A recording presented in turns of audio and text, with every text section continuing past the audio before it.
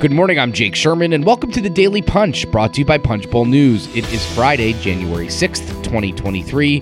Let's get into the mix. Here are your Washington headlines of the day. Number one, what is going on in the House of Representatives?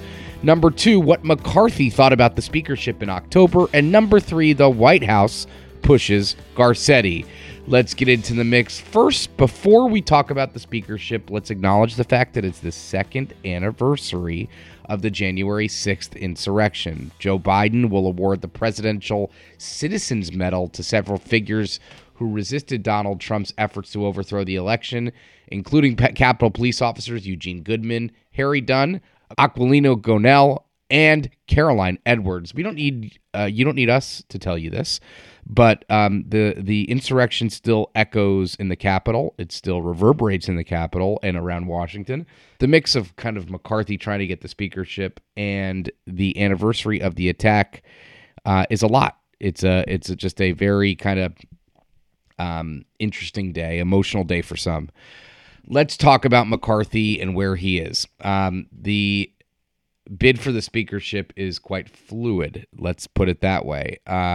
As House Republicans enter the fourth day of this massive intra-party struggle, it's like everything changes at a moment's notice. One moment, they're going to vote. The next moment, they're going to adjourn. They're ready to start another round of voting. They're huddling in McCarthy's office. They're going to Emmer's office. They're going to dining rooms. I mean, it's a lot to keep up with, and everyone is absolutely exhausted, which is probably good for McCarthy to the extent that he'll ever get the speakership. He's going to only get the speakership under distress and under pressure. A couple dynamics to consider. I mean, today's critical for McCarthy. Every damn day is critical for him because he's got to move. And let me just tell you why. Number one, he has a deal with a big block of the conservative opponents.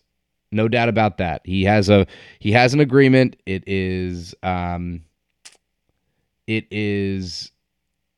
on paper. People have started to review it, et cetera, et cetera.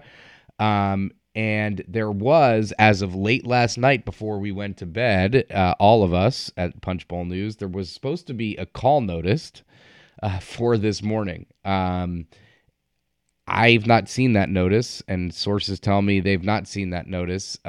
So I don't know if they're going to have this call to review all of the review the outlines of the deal. But McCarthy is not going to send, according to him. We talked to him late last night. He's not going to send people home for the weekend until they wrap this up. He wants to grind it out.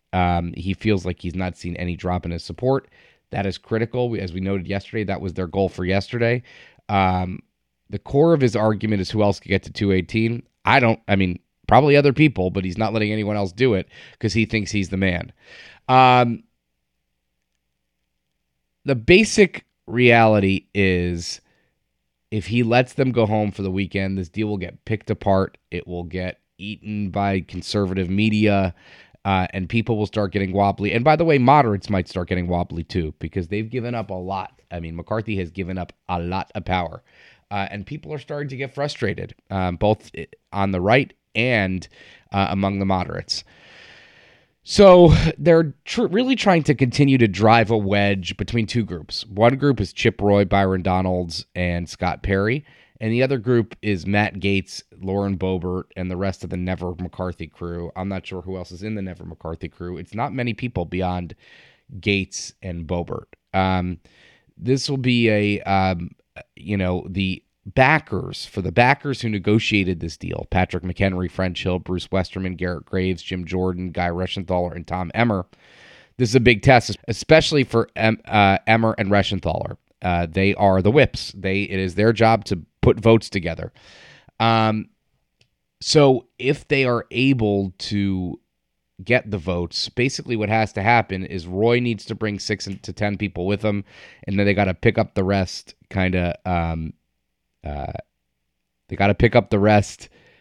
together. It'll be interesting to see today whether they're at full attendance, whether the House is at full attendance, because I can imagine some people had some stuff planned for today and they don't want to.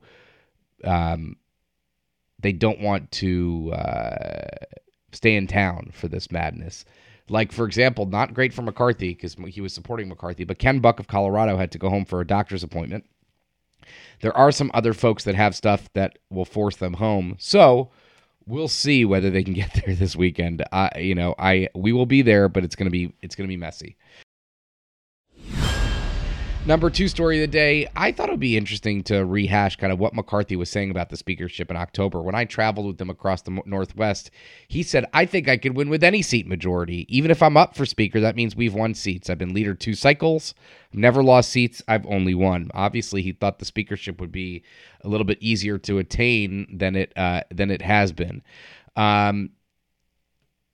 So here's something interesting. I don't think that McCarthy fully appreciated the depths to which people were unhappy with some elements of his leadership.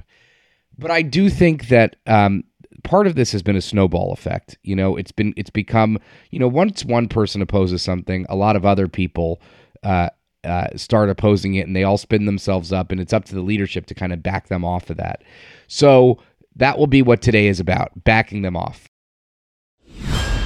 Number 3 story of the day, Eric Garcetti is still being pushed by the White House to be ambassador to India. I can't tell you how skeptical the people in the rank and file of the Senate are about this, but Garcetti has been lobbying. I actually believe they've even hired a lobbyist for Garcetti to serve for ambassador to India. He's going to have to go through another confirmation hearing to be ambassador to India, according to Senate sources. And Chuck Schumer is going to have to devote precious floor time to getting Garcetti across the finish line. He's not going to be able to get on the floor as part of a unanimous consent agreement. So the White House is putting a lot of chips in this basket for the former mayor of the great city of Los Angeles. We'll see if that works out. We'll see if Chuck Schumer gives him the floor time that he needs. That's a great piece from Andrew DeSiderio in this morning's edition. And with that, no talk about food today, but please leave us a rating and review. You can subscribe to Punchbowl News at punchbowl.news. Have a great day and stay safe.